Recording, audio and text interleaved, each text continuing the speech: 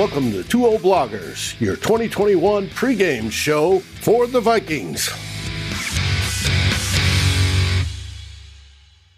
Happy Saturday to everybody. It's Dave here. And to my, would be left, is the man, the myth, the legend, the one from Kick-Ass Blog and Grant's Tomb, Mr. Darren Campbell. How you doing, Darren? Pretty good, Dave. Yourself? I am doing real good. Hey, Quang's Excellent. Joined us already. How you doing, Quang? Hey, Quang. Let's go, baby. Have we got a show for you? Darren gave me the agenda today, and it's packed full of stuff. Don't know exactly what he wants to talk about when he gets to it, but we'll get there. Anyways, shall we start? Absolutely, Dave. Lead the way. Changing the screen up because I got everything loaded.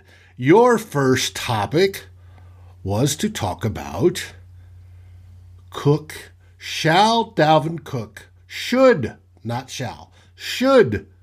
Dalvin Cook play this Sunday? He is listed as questionable. He has been listed as questionable. I think that's the third straight week he's been questionable. Didn't play against Seattle. Did play against the Browns last weekend, and wasn't as effective. Didn't look him. No, he didn't look himself. He looked not quite as explosive. Maybe we imagine that because we know he's got an ankle injury that's bothering him. He admitted he's not 100%. No shit, Dalvin. you got your ankle twisted up pretty good against the Seattle, or not Seattle, but the week before that. That is going to that's going to affect you. But should he play? Will he play? I think last week the Vikings did decide to roll the dice and play him, as we mentioned.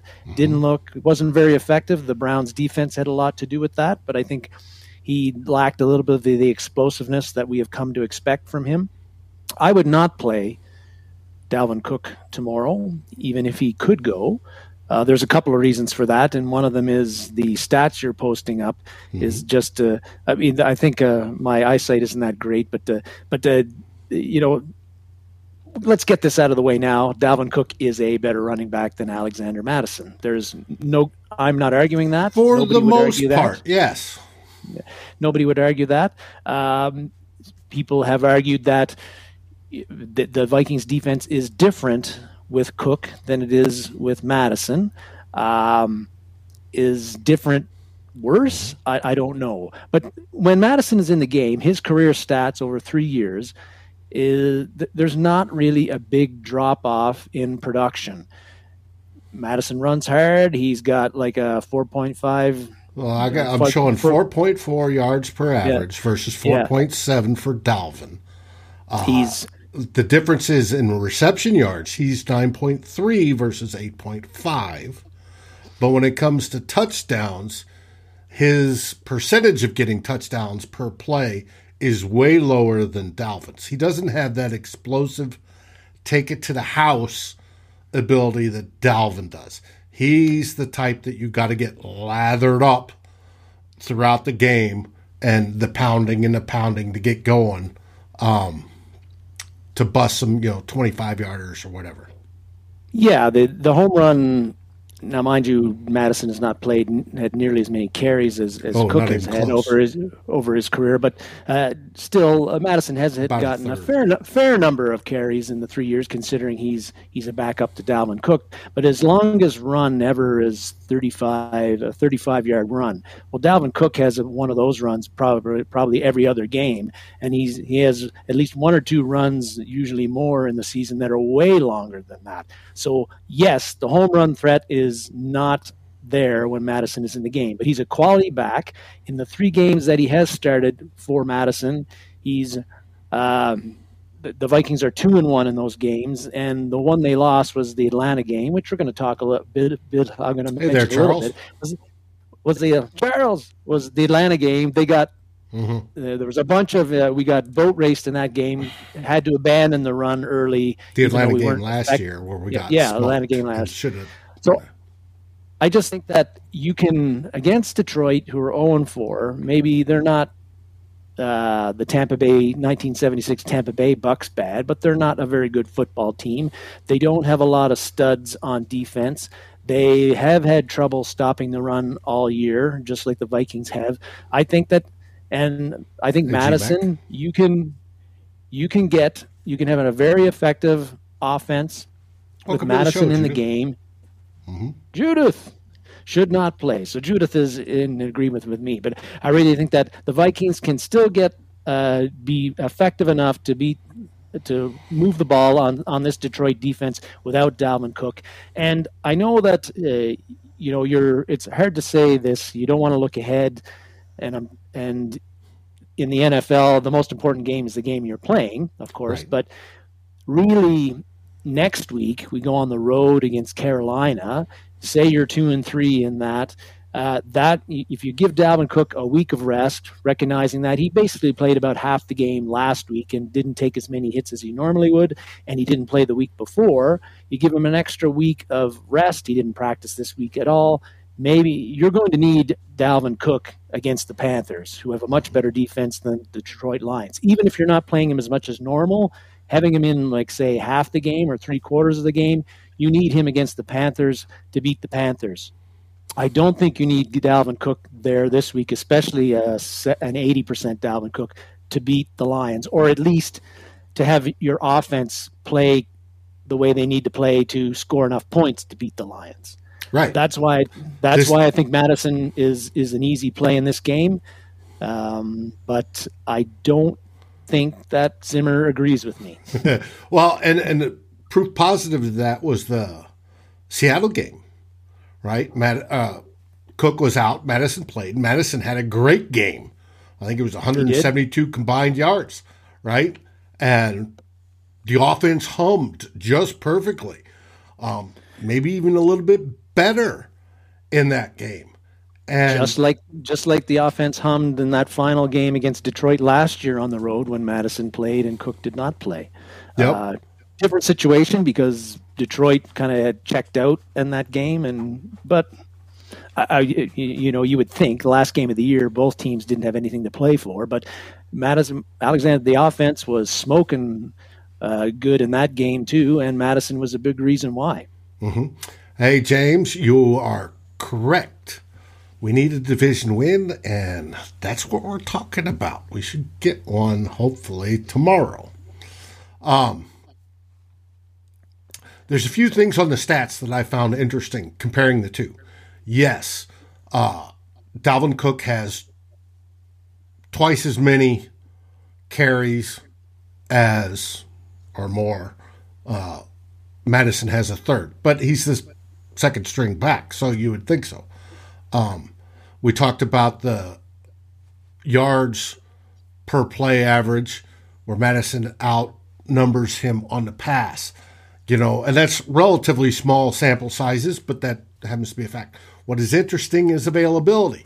The one thing that Cook has always had is he can't play a full season. He has always been injured. He is only available about 2/3 of the season.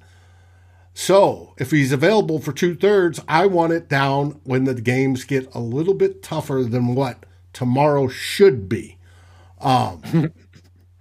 Keyword should be. We know it's the Lions, and anything can happen with this team and that team. So, whereas Madison is more healthy, he's been available. Out of possible availability, he's in the 83 percentile. Of all the games he could have played, whether he was on the roster or not, he's 83.33%, whereas Dalvin is 67.65, right? I thought that was interesting. And, good stats there, Dave, yes. And the catch percentage, Madison's the better catcher. He's caught 83.80 versus 79.80. Both are good percentages. They're not wide receivers, but they're good for running backs. So we have two good running backs. If you play Dalvin tomorrow, you're probably going to have to tape up his ankle, right? We played back in the day so many times. Hey there, Mary. Mary. That taping up the ankle, generally, yes, you can play on it, but it does slow you down because it's not as mobile, and you lose that explosion. GMAC, you guys worry about stats? That's an interesting one. Yes, we try to bring in stats because we're the only show on CTP, even with our stat heads, and we got a bunch of them in the group. We're the only ones to bring them to you, right? To show you some of these stats. So how did Cook look last week? So that's why. Quang asked, why does Zimmer draft cornerbacks when he can find why does he always draft cornerbacks when he can find cornerbacks to 7-11? No, last year proved he can't. Nobody can. Once you're getting to the bottom of the barrel, there ain't no diamonds in the rough. Jason, rest Cook. I think that is the concurrence among both of us and most people watching. So, any last bits on this before we move on to the next question? Well, no, just because the question of whether will Cook play, and I said I don't think Zimmer agrees with me, is kind of tied into one of the other topics that we have. So, all right, now we get to the next one. You asked, is Anthony Barr better than Vigil? A bunch of people are saying Nick Vigil should continue to play if Anthony Barr is ready to play.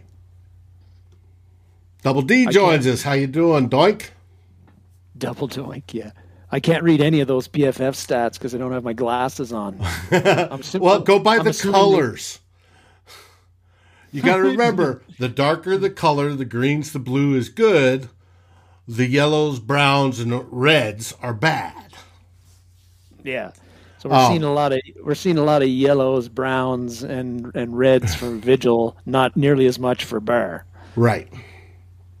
My question was more, how much of a difference is Anthony Barr going to make compared to Vigil to the Vikings defense? Because one of the things that Zimmer pointed out, and you've mentioned it too in the past, a couple of shows before, about when we were kind of like, well, when I was talking up Vigil, saying he's made lots of, some splash plays the first couple of games.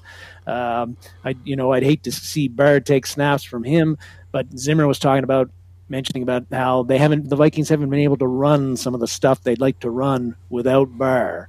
So we're going to see tomorrow how much different that Vikings defense is with Barr in there, if indeed he is going to play, and it sounds like he is. He wasn't on the injury report. Nope. And Zimmer said that he was going to make his season debut. So Barr should be very fresh. He hasn't played in about, 18, 19 games now.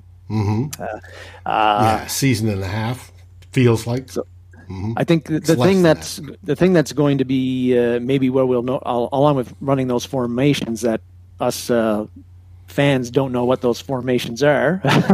We don't know how much different or how much more exotic the Vikings defense can be with Barr compared to Vigil. But one thing that has come up the past couple of weeks is that Vigil's run defense grades have been very, very poor. Yes. And Barr is a better run defender, doesn't miss as many tackles, a little bit stouter. And if the Vikings are one of their big weaknesses has been run defense, the Browns exposed that last week, but every other team has as well this season. And if Barr can make a little bit of a difference there, especially with Michael Pierce not playing tomorrow, I think that's one of the keys of the game, because Detroit, they don't run the ball too badly. They don't blow you away with their running attack, but they've run effectively this year most of the time, except against the Ravens, who usually snuff out most teams' running attacks. Mm-hmm. But really, you don't want, I think against Jared Goff, you really want him facing, like a lot of quarterbacks, but particularly him, you want him facing third and long situations, because he's like Cousins. He's a drop back passer, doesn't handle pressure as well, and he's not going to take off and run on you for any big gains if you do get pressure on him. So if you can prevent Detroit from getting in the comfortable down and distance situations, and Barr can somehow help with that, that'd be a big plus for this Vikings defense. Because Vigil has been kind of showing up as a weak link in the run defense the past few games. Mm-hmm. That's where I think Barr could make a real early impact. And people always bring up, well, we can also send him as a blitzer, but there's that too. He hasn't been very effective as a blitzer the past few years. G-Mac is the cousins of Barr's the cousins of the defense. That is a great analogy because we know Barr can do some absolutely spectacular things on the defensive side, and then he disappears for quarters or a game at a time. And it's just like, where'd he go? He's out there, but he's not doing anything spectacular. And rightly or wrongly, for me, that as a fan, you kind of you remember players, and you also put value on players on the splash plays that they make, the game-changing plays that they make. And Anthony Barr has not made very many of those the past 2 or 3 seasons. Whereas Nick Vigil had a pick 6 in the Arizona game. That's a splash play. That was a big help to the Vikings, even if right. And those are momentum grabbers, and that helps the team. They don't help the overall stats, but if they grab the momentum, change the outcome of the game, that is huge. And Anthony Barr, though, is dealing with tendonitis, is what they call it, in his knees. There's also supposedly arthritic. We know what that did with Sam Bradford. So hopefully we won't have the same thing happen with Barr. You would think he wants to be out there. He's in a contract year. We don't have him next year. He's not under contract. He will be a free agent. So hopefully he tries to make up for it from here on out.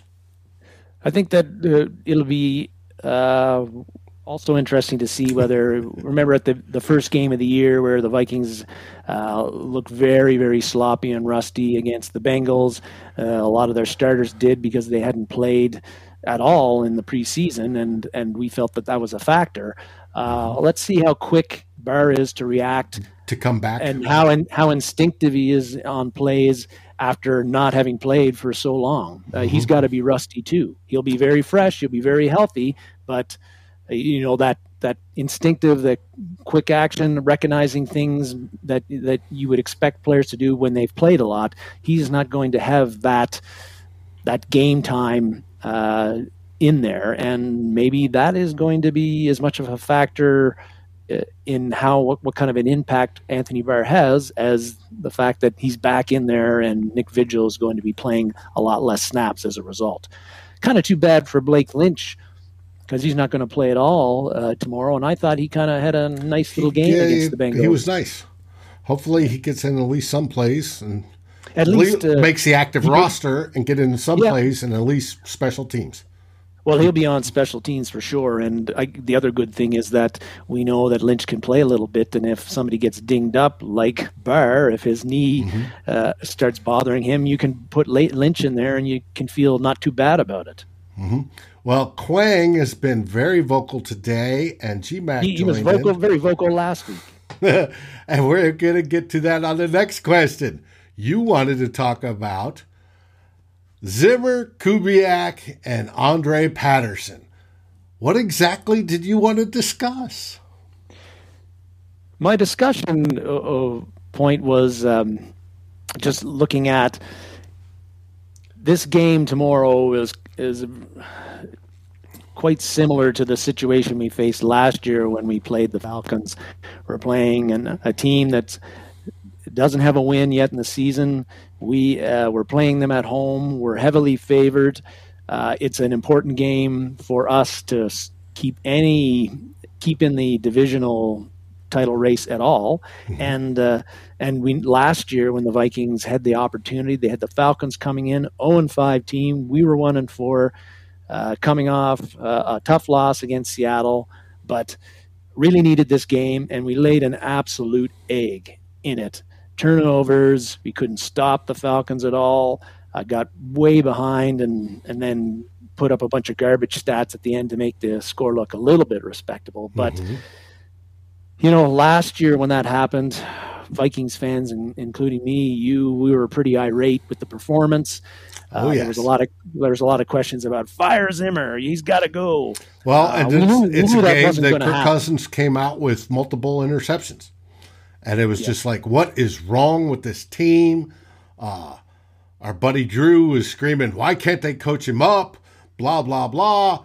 And it was bad. You were right. Atlanta was bad. And can this one be the same thing? I don't see the Detroit blowing us out like Atlanta did, but I do feel that to me, if you lost this game, a game like this, to a team with no wins for the second straight year, and that basically your season's done at this point. Because if you look at the Vikings schedule after this, try to count the wins, the games that you think that the Vikings would be favored in. There's not a whole lot of them. Right, maybe one. Like until Detroit again, we meet Detroit again. Yeah. Like, we're going to be the underdogs, and we're going to have to play significantly better than we're playing now to win the amount of games we'd need to play, the amount of games we'd need to win to get in the playoff situation. At that point, if you're looking at 2 lost seasons, nothing has really changed. We brought in a whole bunch of new talent, particularly on defense. It's older talent, but we brought it in. And you lose at home to a team with no wins for the second straight year. To me, if I'm the owner, I'd be kind of saying, well, this isn't getting any better. Time to change. And it gives me an opportunity as an owner to think about, get an early look at all the potential coaching candidates that I can hire, and really do a lot of research on them early by getting rid of Zimmer. Well, maybe they may be looking for a GM to hire that new coach. Yeah, but like Andrew was saying, I think I agree with his comment. I don't think the Wilfs are pretty patient owners. You can say a lot about them, but they're pretty patient. I don't think a loss tomorrow is going to cost Zimmer the job, even as bad as it could be. And part of the reason of that is that mid-season, if they fire Zimmer, who replaces them? Who on this staff would you put in as the interim head coach to make sure things don't go like horribly, horribly wrong? Clint Kubiak's in his first year as offensive coordinator. We're not too sure about how good he is. Patterson's assistant defensive coordinator with Adam Zimmer. He's never really had this is the highest he's had as far as responsibility of coaching. Well, he's been assistant head coach for the last couple of years. He's the logical whatever that means. Right. Well, Zim probably pushed off some of the paperwork. A trash can could replace Zim, Quank said. He's the logical one out of everybody talking. Andre Patterson is the logical one. He's been around forever. He knows how the league works. He has been assistant head coach. He could easily step in. There's been some talk of, well, do you try the offensive wonder kid, even though he has less than a year at OC on his belt? They went from previous administration went from Denny Green to Mike Tice. Am I missing? No. Yeah. No. Denny Green to Mike Tice, and they took Mike Tice from line coach to head coach, right? And they skipped the whole OC process. Yeah. And Mike Tice, for all his faults, and he had plenty, I thought was a decent head coach. He obviously had growing pains, and then the whole Love Boat and selling tickets and all his faults. But Brad Childress is available. No, not Brad Childress. GMAC, speaking of Brad Childress, you got to go way back machine to Loof's locker room, and you can see how I respected that man. Anyways. I did. Yeah, the Tice was Tice. When you look back on his time there, and like some of the bonehead stuff that he did, but he also never had a terrible amount of talent, particularly on the defensive nor side support of the ball. From his owner. No, not from the owner. And they had like they had like the fewest coaching staff of anybody in the NFL. Like they had Loney was the offensive line coach and the offensive coordinator, and it was all like McCombs was just skinflinting big time. And the ice machine in Winter Park broke down, and Tice had to bring in ice from the 7-Eleven and the whole works. Yeah, it was bad. So considering, when you look back on it now, it was all, maybe it's kind of amazing that the Vikings were competitive as they were with Tice, but not a Chili fan. Neither is this guy, G-Mac. No. But I did. To me, loss tomorrow would be something where it'd be time to let's double D. Let's enough. We've got right. Things aren't going to improve. Let's start from scratch and get an early start on picking the new head coach. It ain't getting any better. But the Wolves are not going to do that unless it was some 60-0 loss to the Lions, which is not going to happen. That's not going to happen. Now, if they're 1-5 by the bye, there's probably a head that's going to roll. It's probably Zimmer's, but very well could be Spielman. Could be in the mix at the end. Spielman's generally got the Wolves bamboozled. I don't know why he's been here since 2006. And he's got a lot of history behind him. 2 conference championships in those, 16 seasons? Yep, that's it. And one of them we got blown out in. Mm-hmm. So it literally could be they all could go, all being Zimmer and staff, Spielman and Kirk Cousins next year if they don't want to pay him. They could bring in a new GM who wants to find the new coach, who wants to find a new quarterback, yada, yada, yada. And if that does happen, then the question comes, do you put in the young guys, right?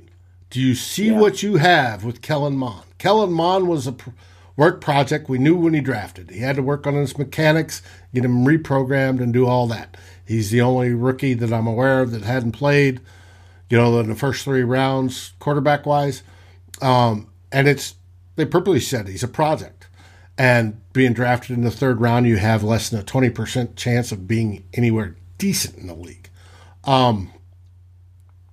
Is it time to put him in? And then if you win games, say you put Clint Kubiak, an offensive guy, and say, hey, go at it, see what you can win. And then, if you lose a bunch, you're improving your draft position for the next guy that's going to be hired to come in, and whatever. But we're not quite to that point. We're not. Yeah, we're not. That would be much later. Like if you're 1-8 or 1-9. I don't want to see Mond in the game at all this season, unless. I don't know if I'd probably prefer him over Mannion, but I don't think Mond is ready to take a snap in an NFL game from what I saw in the preseason.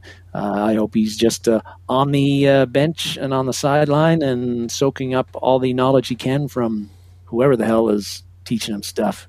Andrew asks, is the way of the future the Ravens and Chiefs Bills model? Does he mean quarterback-wise or team construction-wise? Yeah, it's a good question. Because the Bills quarterback's different than the mobile quarterback, per se. I just don't anything special in Mond, who dude said, yeah, I would, from what I saw in the preseason, I would agree with that. He didn't look like a guy who's, he didn't show like anything spectacular, and he looked, really downright awful in 2 of the games. Things improved a bit in the second half against Kansas City. But, Mond's got a lot of work to do to be a competent NFL quarterback, and maybe with 2 years that happens. But if I were the Vikings, I wouldn't be I'd be looking up my QB prospects in the next draft or 2 as well. Because, like you say, the Mond, the 20% chance in the 3rd round, those aren't great odds either. Yes, G-Mac, that's true. Cam Newton's still out there. Cam's washed. Sorry. Moving on. Yeah, Newton would be kind of like a Donovan McNabb move. Yeah, I almost exactly. Donovan won got to all those NFC championships, and then got here and threw torpedo balls. Moving on to the next one. You wanted to talk about Romeo Okwara and his sacks versus Everson Griffen and his sacks. Well, I'm just happy that I wanted to note that this is kind of like it goes to the Lions defense. Warren Moon, yeah, maybe at 50 whatever, Warren might still be able to. He came in late. Brett came in late. Had a good year. But I guess I just feel that with Okwara, he's got the Achilles tear, so he's out for the year, and that he's really the only guy, even though he had just the one sack this year for the Lions, but he's their top pass rusher. Him and Trey Flowers, and Flowers is questionable for the game tomorrow, and he might not be playing either. But Okwara being out really cuts down. If you look at the Lions defense, there's not a whole lot of guys that you would recognize there. Michael Brockers is kind of a run stuffer, more of a run-D guy. He doesn't have much of a pass rush. Flowers, if he doesn't play, even if he does play, he's not hasn't been a huge help to the Lions. They got rid of Jamie Collins. He's now with the Patriots. Okwara is out for the season. Really, the Lions, so the pass rush, they're not going to be able to get after the passer. And that is very important for the Vikings offense, because as we've seen, the Vikings offensive line is going to struggle against really good front sevens, really good defensive lines. Mm-hmm. The Lions do not have that, which means that Kirk Cousins should have a much more time to throw than he had last week, which means he should do a pretty good job of carving up the Lions defense, just like he has throughout his career. He's got keyword in that sentence, should. Should, yes. But he's gotten he's thrown 15 touchdown passes and had one interception against the Lions in his in the 8 games that he's played against them. That's a big one. On the other side, the sack daddy, Everson Griffen, I've been pleasantly surprised with his play, and he is starting to. They had. Why can't I even remember his name now? Wonnum? Yeah, DJ Wonnum. He was a starter, and he's still starting. But basically, Griffen is eating into his snaps big time the past couple of games, and providing a lot more pass rush than Wonnum has ever done. And I am. It's not great that we're depending on a 34-year-old as to be one of our top 2 pass rushers. But for this year, I'm happy about it. I'm expecting the sack daddy to get even more snaps than he has been getting, and that he is going to be another factor tomorrow against the Lions, who've got a real beat-up offensive line. Taylor Decker hasn't played all season, I don't think. Frank Ragnow, their starting guard, he's put on the injured reserve. And Penei Sewell, it doesn't look like he is going to play either. He's questionable with an ankle.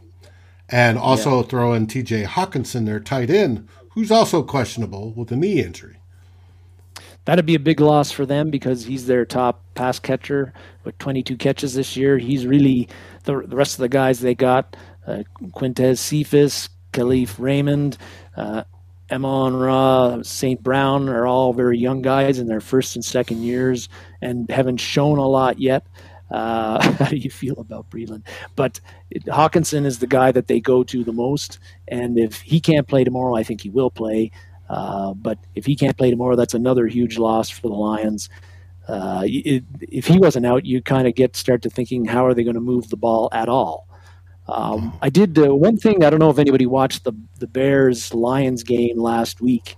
I did watch the condensed version this morning, just to kind of see how things goes. And the Lions are, I at the beginning of the show, I said the Lions aren't the 76 Tampa Bay Buccaneers, who were just flat out awful, horrible, probably the worst team that's ever played in the NFL. But the Lions have, they don't do anything well, which is why they're 0-4. But last week against the Bears, and the Bears defense, I think most of us would feel that the Bears defense is tougher than the Vikings defense. The Lions really, I counted, the Lions they had a shot in that game. They had their first 3 offensive drives. They got inside the 10-yard line, and they got 0 points out of it. They had one, the first one, there was the center snapped it when Jared Goff was trying to change protection and bounced off his knee and went right into Bilal Nichols' hands. 0. The next time they went down, they went for it on 4th and 1, didn't make it. And then the third time they were inside the 10, and there was a strip sack by Robert Quinn that the Bears recovered. So their first 3 drives, they could have gotten at least 9 points, possibly 21 points, and they got 0. And even the fourth quarter, their second last drive, they got inside the 10 again, didn't get any points off of that. They went from 4th and 1. Now they were down 24-14 at the time. But so they made a business decision on when they were going to get the points. But I guess the point is that the Lions did move the ball on the Bears last week, and if not for in some cases, bad luck, they may have won that game, and they certainly. So they didn't look like a team that has no shot of giving you problems. Jared Goff has got pretty much the same completion percentage as Kirk Cousins right now. They've thrown for about the same amount of passing yards. He's got 2 less touchdown passes and has thrown one more interception. But basically the stats are pretty even that way. Detroit's wide receivers aren't at the caliber that the Vikings' top 2 are. But they run DeAndre Swift, Jamal Williams are not bad running backs. They do have an offense that if they can give Jared Goff time with some of the issues we have seen with the Vikings' pass defense, this might not be the easy win that some Vikings fans think it will be. There should be no question that we can move the ball on the Lions' defense, but where I think things are really going to come down to is, can the Vikings' defense stop the Lions' offense from doing what they did last week? Can they create a few turnovers, which they have not done? We've only had 2 turnovers this season. Those are the things that are going to turn the game. And can they get after Jared Goff with a very undermanned offensive line that the Lions have right now? Those are kind of the big things that I think are going to determine whether the Vikings go 1-4 or if they go 2-3. Mm-hmm. I agree with you. Vegas thinks they will be able to do that. The present line went up to 10-point favorites for the Vikings, which scares me. It does. And there was a write-up by Mike Tanier, who writes for Football Outsiders.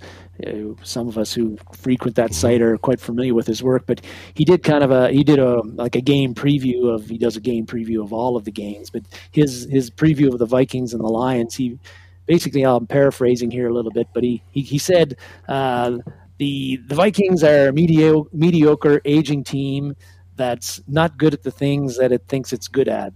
They're not shrewd game managers. They don't make good in-game decisions. And he says, and he said something along the lines of that. And they are more than likely they have a habit of stepping on every field rake on their lawn, and that is like to a T what the Vikings have done to start this season. All these goofy things that happen to them, like Sheldon Richardson calling a timeout on an extra point when they didn't have a timeout left. I don't think that would have mattered. You know why he did that? Oh, I know why he did it, because there was 12 men on the guys on the field. Yeah. Mm-hmm. So either way, we were hooped.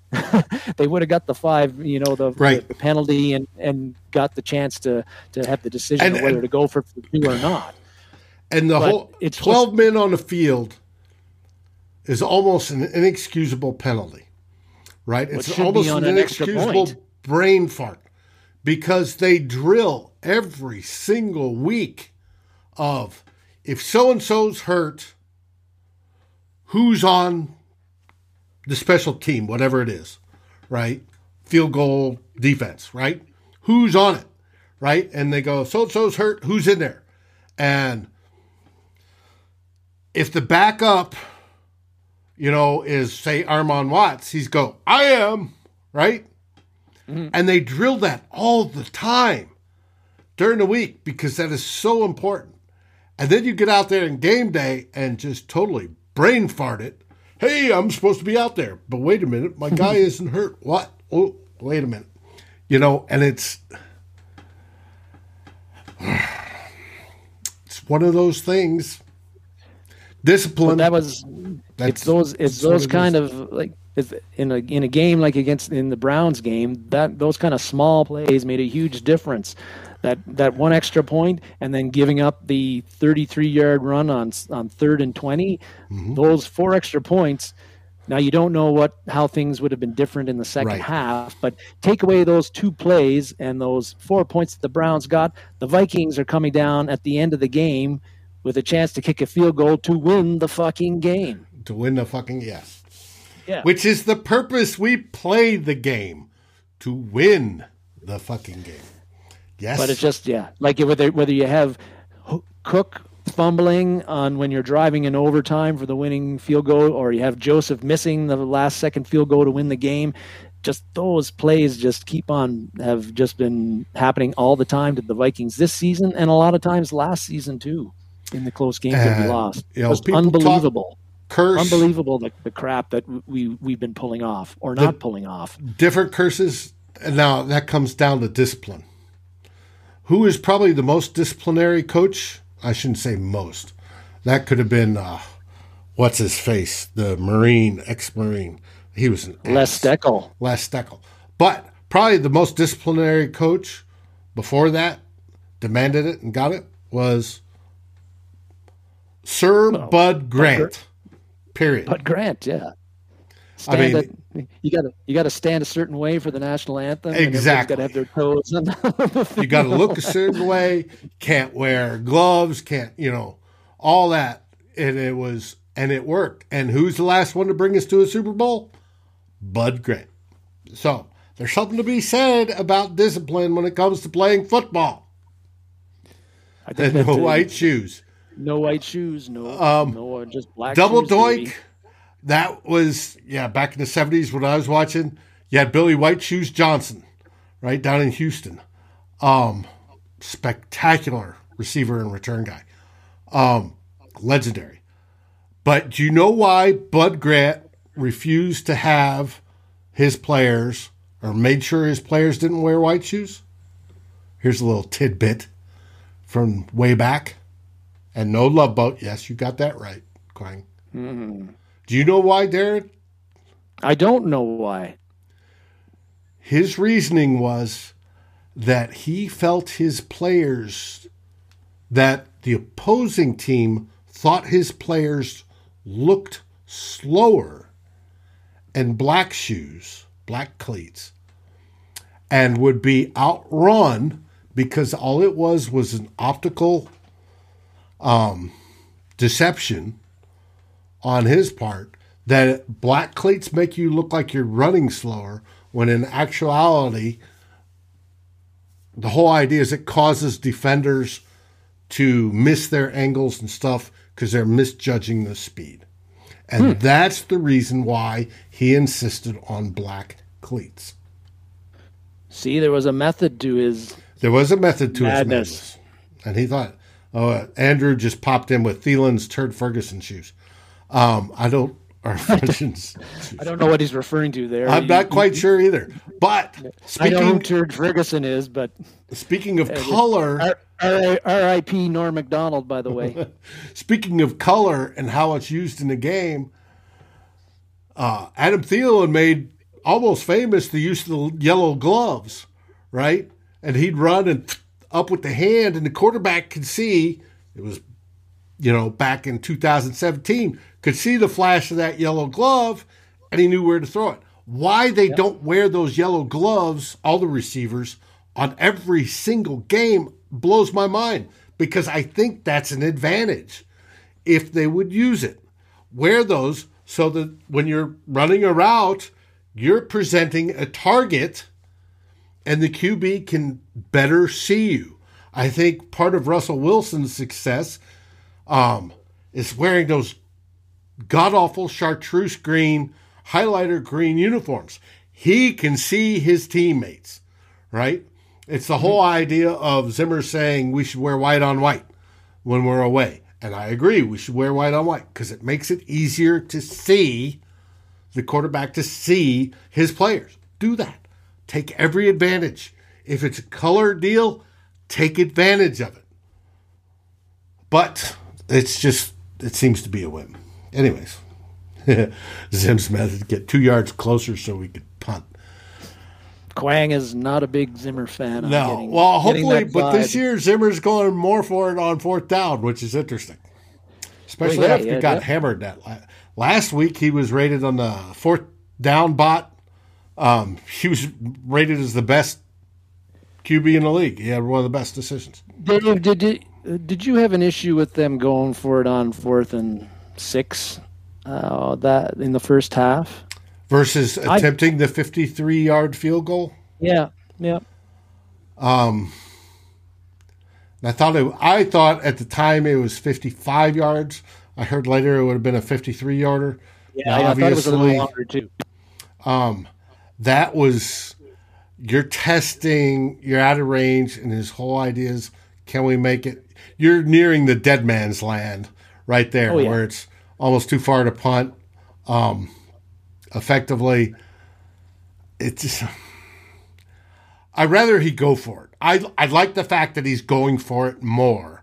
I like the aggressiveness that he's okaying, whether it's Clint calling it or Zim, that he's okaying the let's be more aggressive. I want to be more aggressive on offense. Let's do it. So in that respect, I'm cool with that. Because like I said, I thought it was a 55 or 57 or something like that. Somebody said, no, it's a 53. And, of course, Joseph's been good from the 253s so far. It's a gamble. No, I'm not faulting him on that. If it would have been 4th and 6 and he was back on the Vikings 20 going for it, yeah, I would fault that. Now, then you're going to punt it. But, no, he was nearing that dead man's area of the field. So, no.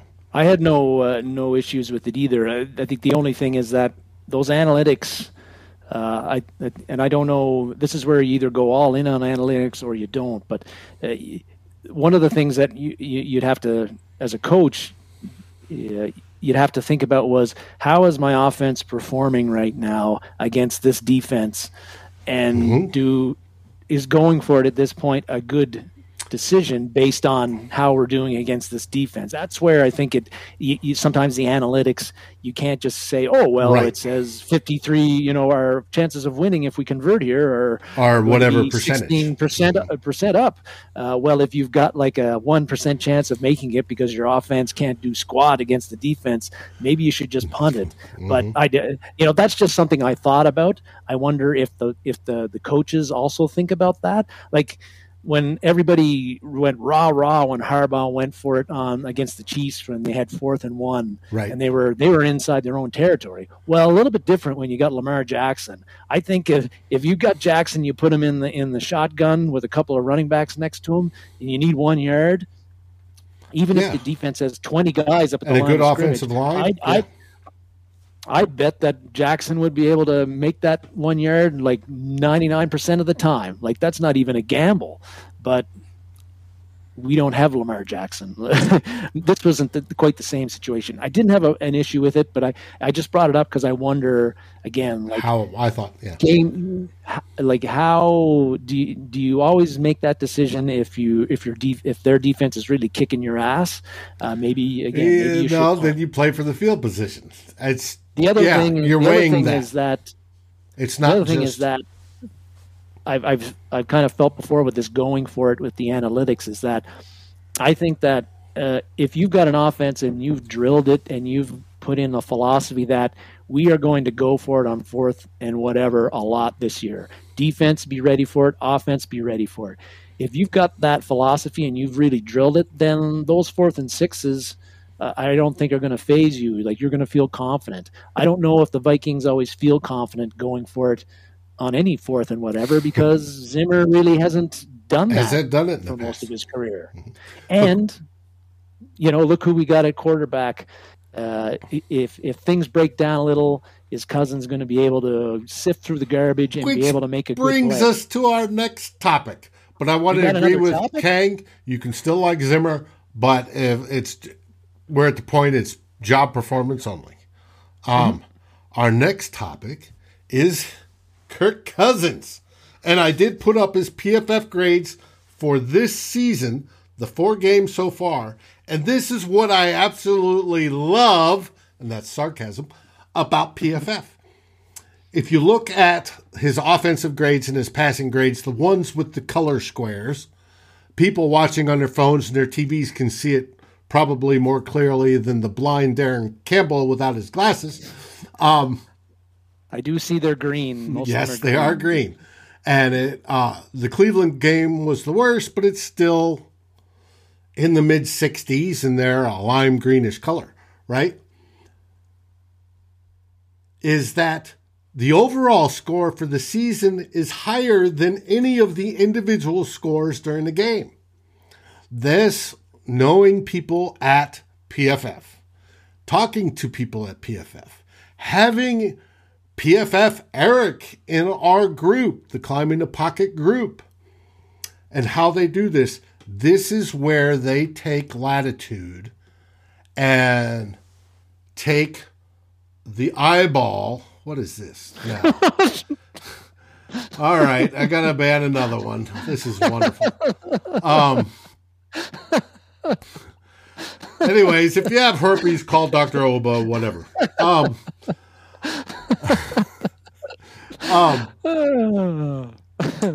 But this is where they take latitude and they bump up the score for what they've seen. And it is what it is.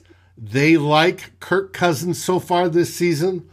That's why I put the red glowing eyeballs of the machine. And he has played well and he has played better. That's funny. It could be.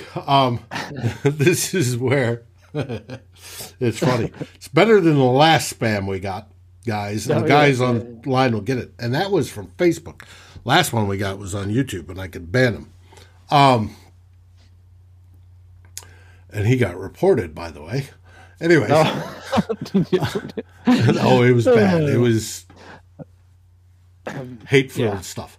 But anyways, you wanted to talk about Kirk Cousins. I just popped up the PFF grades just to give us context. Yeah, what I wanted to say about Cousins is that I agree with most people this year who have been happy with how he has played. I think he's played pretty well. I think last week showed I don't even blame him that much. I don't blame him at all for last week's performance, really. I feel that when you've got like less than 1 second to throw the ball before the passing pocket's getting caved in on you, what are you going to do? The problem is that when that happens, and it happens more often than Vikings fans would like, Cousins doesn't have that Kyler Murray or that Pat Mahomes or even that Baker Mayfield ability to escape from it or make a good throw from a bad position to bail his offensive line out of those situations. Or the Tom Brady knowledge that if I take a half step to the left, I'm helping my offensive lineman. Or if I step up, I have a lane to throw in.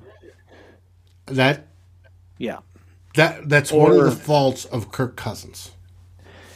Over his career, and that is never going to change. He has become maybe with a new offensive-minded head coach.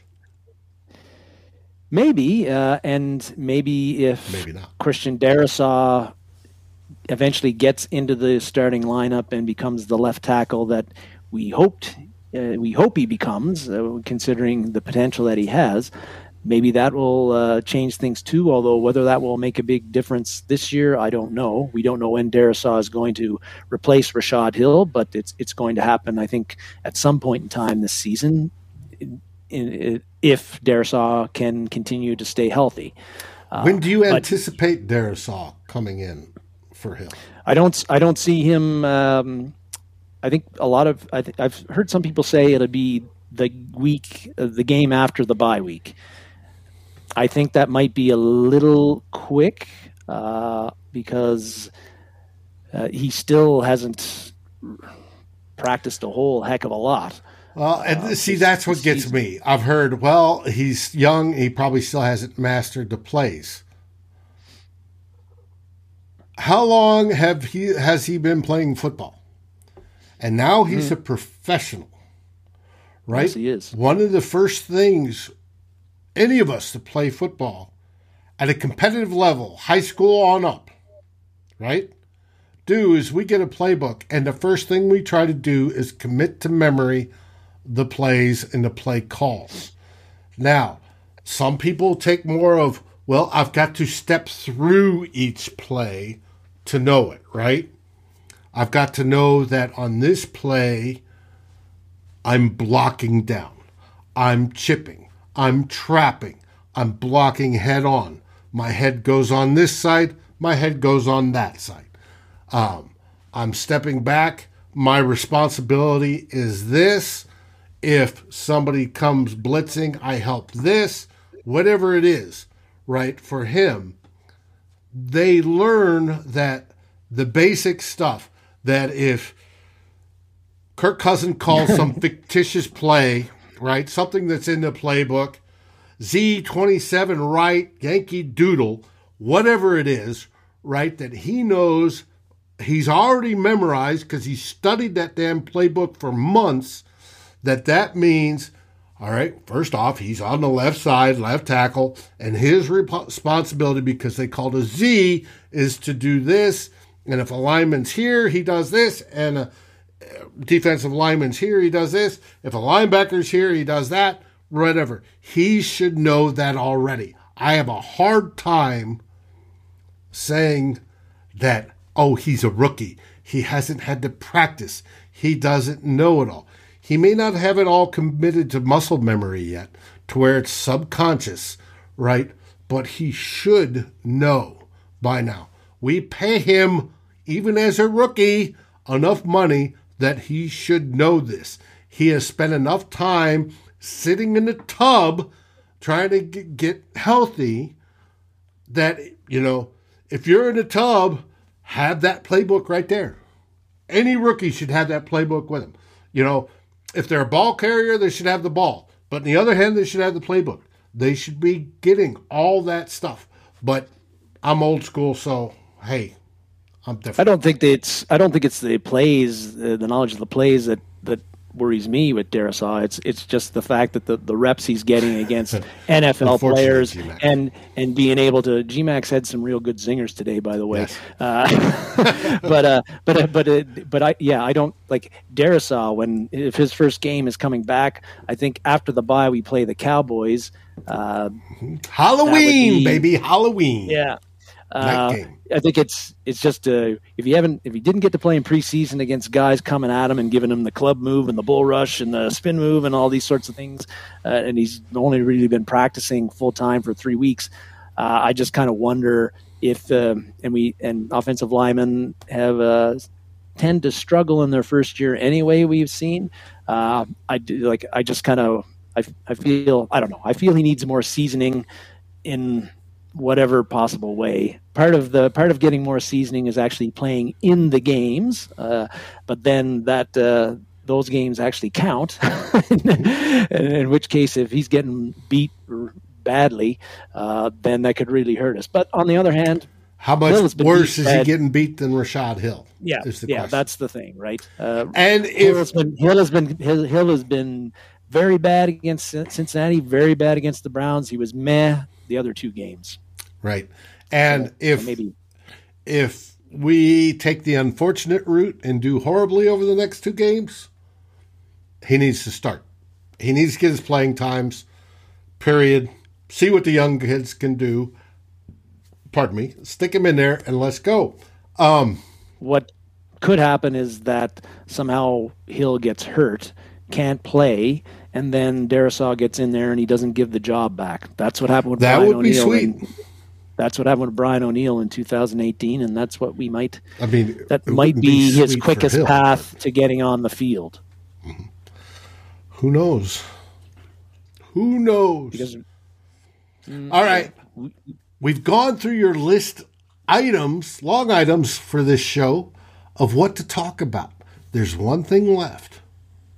How do you think the Vikings are going to do tomorrow, and what's your score prediction? Well, I'm a little bit sheepish to give a score because I think my prediction last week was not only wrong. Was not only wrong, but I think I said the Vikings would win 34-28, and they ended up losing 14-7. Why isn't Wyatt Davis starting? Good question, Double Doink. Who everybody's been asking. Well, it's because Oliudo has been playing all except for last week. Very, very good. I think I see the Vikings winning tomorrow. I don't think it's going to be, though it's not going to be the easy win that people are predicting, just because I'm still not sold on the defense. An optimist would look at it and say, well, they've only given up 7 points in the last they've only given up 14 points in the last 6 quarters they've played. But I've got to see more from the Vikings defense before I buy in on this new improved team. And one of the reasons I think they played a little bit better lately is that Cameron Dantzler has been playing, and he's not going to be playing tomorrow. We're going to have Freeland out there again. So there you go. I think that's more of a loss than getting Barr back is more of a gain. But I think that the Vikings will win. I think it'll be. I'm going to go 31-24 for the Vikings. Okay. It's not bad. And I think I called on Wednesday 35-14. That was a bigger spread because they should. Now, the question is, will they? And Zimmer's always good against the spread. He's one of the best coaches against the spread ever. But 10-point spread scares the shit out of me. Yeah, I was knowing this team. I was a bit surprised when I watched the condensed game, the Lions-Bears game this morning, like how well that the Lions moved the ball on the Bears defense, who again, I think have a better defense than the Vikings and have had a better defense, and they still, again, if Detroit hadn't have made some bad plays, if they hadn't had a little bit of bad luck, they win that game 28-24. So if they can move the ball on the Bears when they're playing the Bears at home with that noisy crowd at Soldier Field, how are they going to do on the road again against Vikings defense, which isn't as good as the Bears, I think, with a noisy home crowd against them? Have we stopped a running back yet? The answer is no, GMAC. No. Anyways, I need to wind this up. Merlin, who's camera shy, I'm trying to get him in the camera. Oh. Needs to go out. You can see his paw. Merlin's so damn big, it's hard to believe you couldn't get him in the camera. Well, he's camera shy. Let me see if I can turn it. There he is. Come here, Merlin. Come here, buddy. Merlin. See, he goes away when I turn the camera. Oh. Merlin's my great Dane, by the way. Good thing his owner isn't camera shy. Yeah, no, not at all. Not at all. Anyways, any last words before we close this up? We've already rolled over an hour. No, that's it, Dave. Hopefully the Vikings can get a win so we can make next week's game against Carolina, which is going to be difficult, mean something. And next week feel better. Yeah, and if the Vikings go 1-4 and they're going into Carolina, I don't know. The season's done. Might as well just start looking at what the draft position is going to be. Well, everybody, feel free to like, subscribe, ring the bell. I'm sure most of you already have. and invite all your Vikings friends to watch. The whole Climb in the Pocket network. We have not only us, the two old guys, on Saturday going over to pregame, but we have the whole group. We start right before the final whistle. We're live with the first postgame show of anybody in the Viking sphere. And we go on from there. We have a whole week lined up. We had Doogie lined up. Doogie had to back out. Well, looks like maybe this week we get Doogie back. So keep your fingers crossed, as Double Doink says. And I want to thank everybody, Double Doink, G-Mac, Quang, Who's Dat, Mary, of course, Andrew. You guys have been wonderful. Jason, anybody I've missed today, I apologize. We try to get you guys involved because you mean the world to us. And so do the Vikings. Hopefully, let's get a win. And just to remind everybody up there, watch out for herpes. That's right. Watch out for herpes. Everybody have a great weekend. Stay safe. Stay healthy.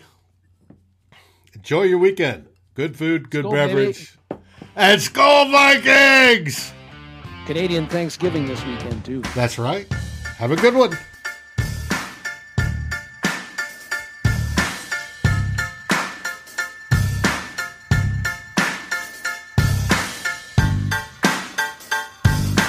Thank you for watching or listening. As always, if you like, subscribe, and ring the bell for notifications. And if you're listening to the podcast, please rate us on your favorite aggregator. Skol, everybody.